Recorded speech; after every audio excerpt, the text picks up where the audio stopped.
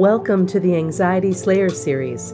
Our mission is to assist you with creating more peace and tranquility in your life through anxiety release exercises and supportive tools created to slay your anxiety.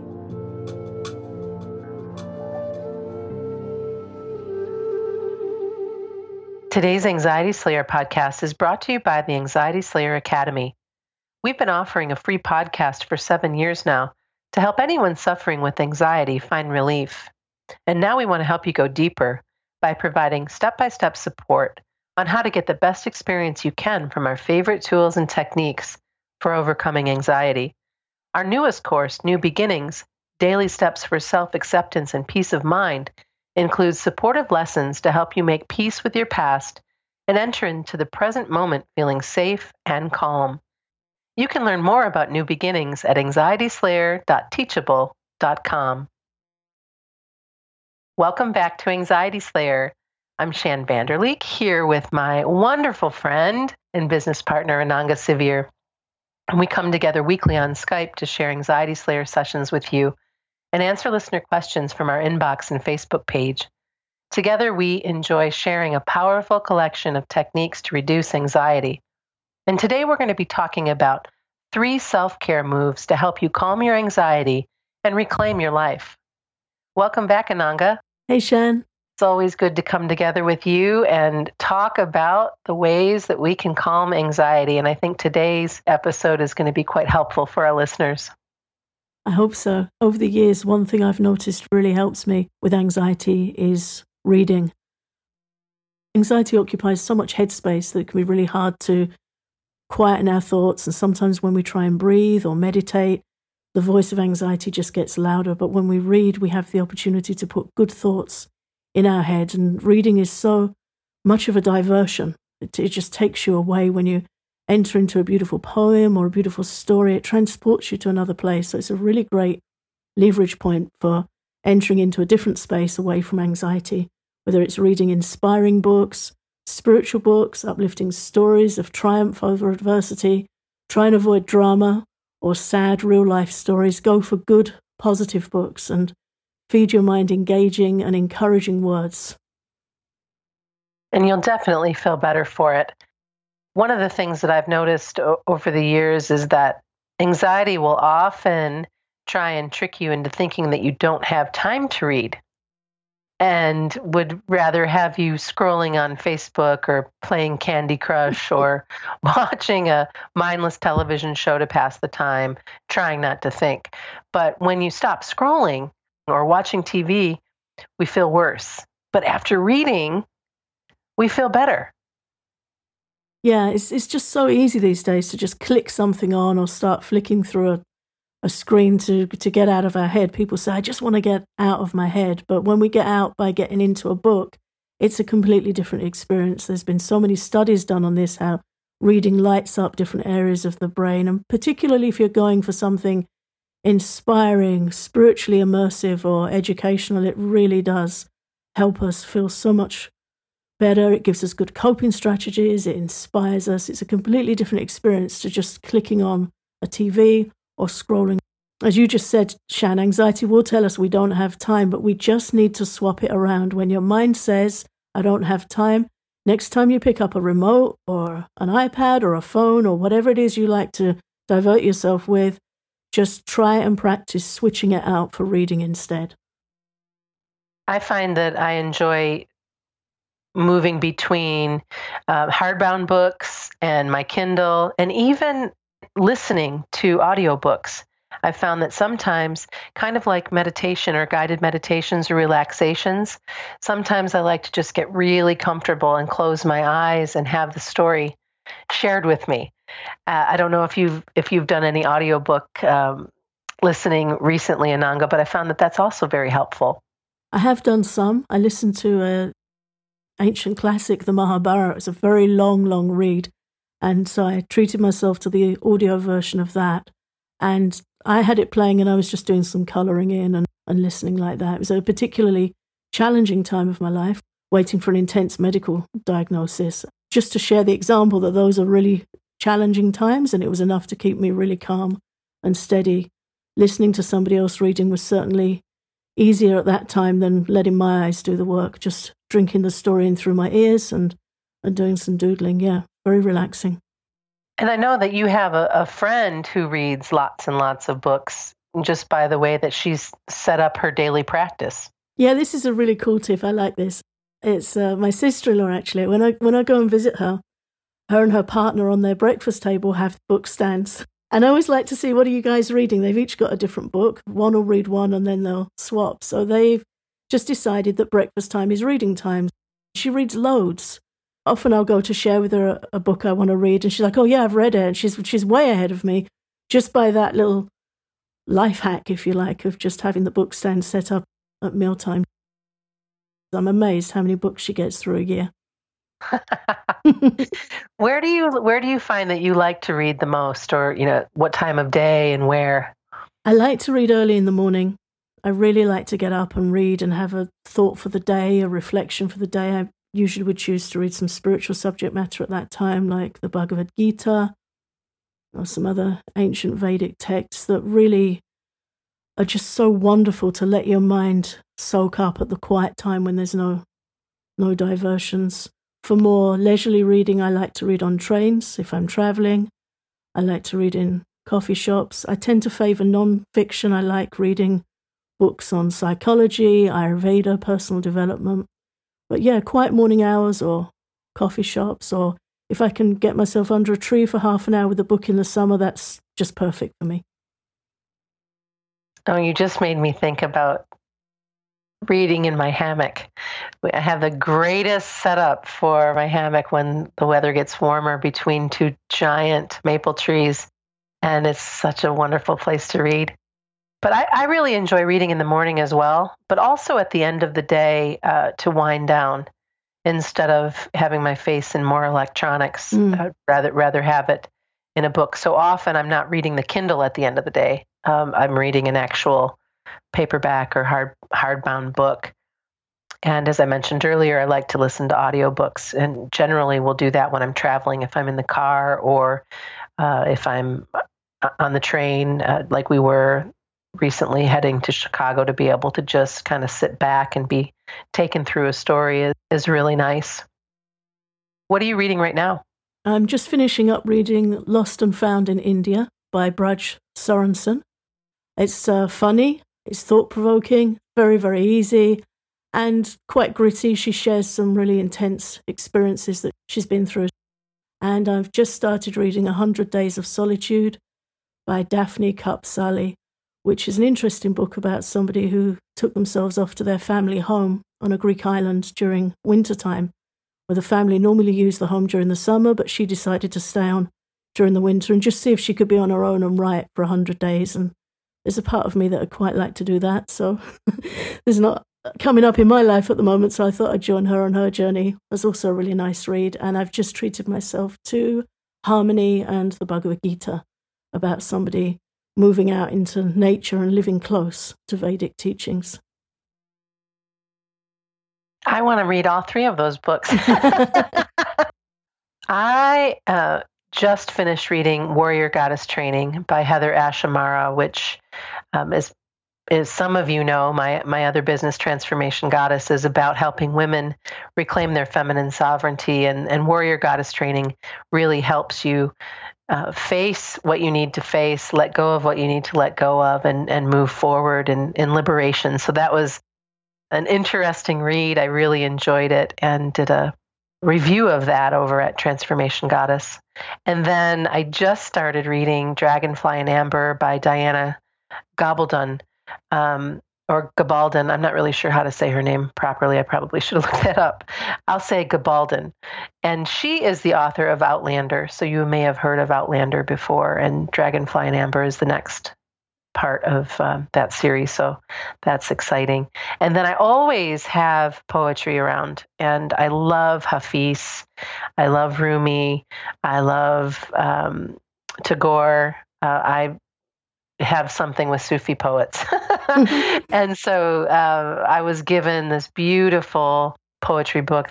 The subject tonight is Love, 60 Wild and Sweet Poems by Hafiz.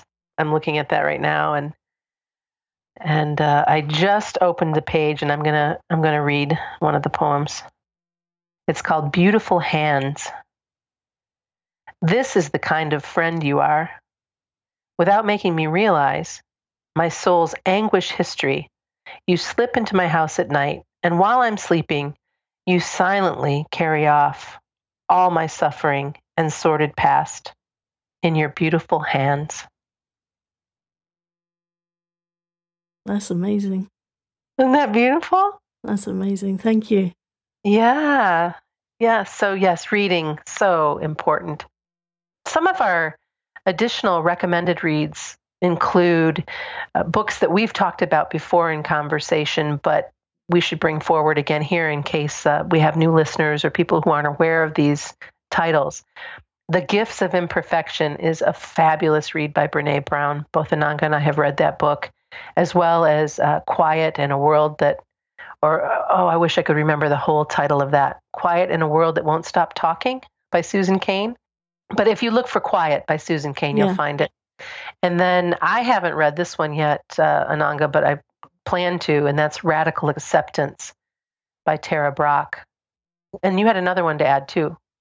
If you want support for anxiety, one of the books that really we were inspired by when we first started Anxiety Slayer 7.5 years ago, it's an old book and it's written in quite old-fashioned languaging, but it remains a classic, such a good perspective on anxiety and overcoming it, and that's Self-Help for Your Nerves by Dr. Claire Weekes. Great. So the second self-care move to help calm anxiety and reclaim your life is writing and journaling. Yep, something we both actively practice. And in this instance, I'd recommend buying 2 notebooks, one to use as a brain dump and one for collating your finest thoughts and the nuggets of hope and wisdom that you're going to be collecting from your reading. So the first one, the brain dump journal, can be as simple and cheap as you like. Any old notebook, just a cheap basic notebook. The rougher it is, in a way, the better, because it's just for writing down every persistent worry or anxious internal dialogue that runs through your mind. When you notice something hijacking your mind, open your junk journal and scribble it down as rough and scruffy as you like. No grammar, no sentences necessary, just whatever comes up. Get it out of your head and onto the page. It's really important not to edit yourself as you move along. When you can do a brain dump like that, it's amazing how much calmer you feel when you're done. I can barely put words to it because you just need to get it out and on the page. You do. And if you can just let it flow, no reading back, no structure, just literally let your pen keep moving, even make a rule not to let your pen or pencil leave the page and just keep scribbling it out. No second guessing, no posturing or framing it how you think sounds acceptable. That's the way to do it. And if you're saying it's not possible, I've got too many thoughts, then make a pledge to write down 1 or 2 a day. Just catch 1 or 2 moments a day when your anxiety is hijacking your mind and just let that dialogue out onto the page. I think it's also important that you don't ever have to read it if you don't want to. You can if you feel like it, but one of the things that I learned in stream of consciousness journaling or the brain dump that we're talking about is the most important thing is removing what is floating through your mind and leave it if you want to. Don't worry about it. And then if you want to come back 30 days later and read it, great. Sometimes I can't even read my own writing, but sometimes it's by design that I don't want to read my own writing too. But I always feel better for it, especially when I just let it flow. And morning pages, really, I started by doing morning pages through the Artist's Way program with Julia Cameron, which I don't know, I think has maybe celebrated the 30th anniversary or something. She wrote that book so long ago. But morning pages and that journaling, getting your thoughts on the page every single day makes all the difference. It just really makes all the difference. It's a super healthy habit. In Ayurveda, we've discussed before about this importance of being able to process and digest our emotions. When we're anxious, we want to run away. We want to get away from the bad feelings. But when we just allow ourselves to talk to a friend or let our notebook be our friend and just get the thoughts out of our head. It's an assimilation process. So particularly with a dump journal, it's better that you don't ever read it again because it's an evacuation of the mind. You can burn it, you can bury it, you can do whatever you want with it. The idea is to really just run through those feelings, let them be, and let them go. And in step 3, we're going to give you another process to really help you with that, just help you get those thoughts away and release them and move on. The other journal that we mentioned earlier is your book of hope and gratitude and happy thoughts. This is something that you can make as simple or as beautiful as you like. Every time I buy a new fancy journal, there's a process that I go through, really blessing the pages and taking a deep breath and finding a favorite pen and then allowing myself to just dig in. You know, you hear of gratitude journals or intention journals. Make sure you have one and you can add to it as you wish. You can add to it daily. Mine is always sitting out so that if I want to pick it up and even have a couple of sentences to give thanks for, I will. Yeah, it's nice. Keep it with you, keep it by you, and just get in the habit. As you've talked about joy spotting, jotting happy things down. If you struggle with permission to write, if you have issues about your handwriting or things going scruffy or wonky or coming away from margins or whatever it is, all these things I used to suffer with. And now I just rejoice in what my mother calls my spidery handwriting. I used to feel bad about. Now I love it. If you feel uncomfortable, just write a big one word across the front page so you're not looking at a blank page and you can just start. Brene Brown offers a very beautiful creative journaling course. It's on the OWN network, Oprah Winfrey's network. There's a lovely course on there I took last year. And she says, when you get a new book, just get a paintbrush and paint the first page in so it's not blank. We get hung up on the first blank page. Stick something on it, a picture, a pressed flower, something on the first blank page, and off you go. I think it's important to bring forward, too, that anxiety sufferers tend to be very creative people. So it's important that we use colors and textures and pictures, anything that appeals to us to decorate your book. I remember finding a beautiful painting that was in an architectural magazine that I took the page out and made that the cover. I used that for one of my brain dump journals. And it just becomes more personal. This is a place, too, where you're going to write out quotes or daily gratitudes or personal triumphs.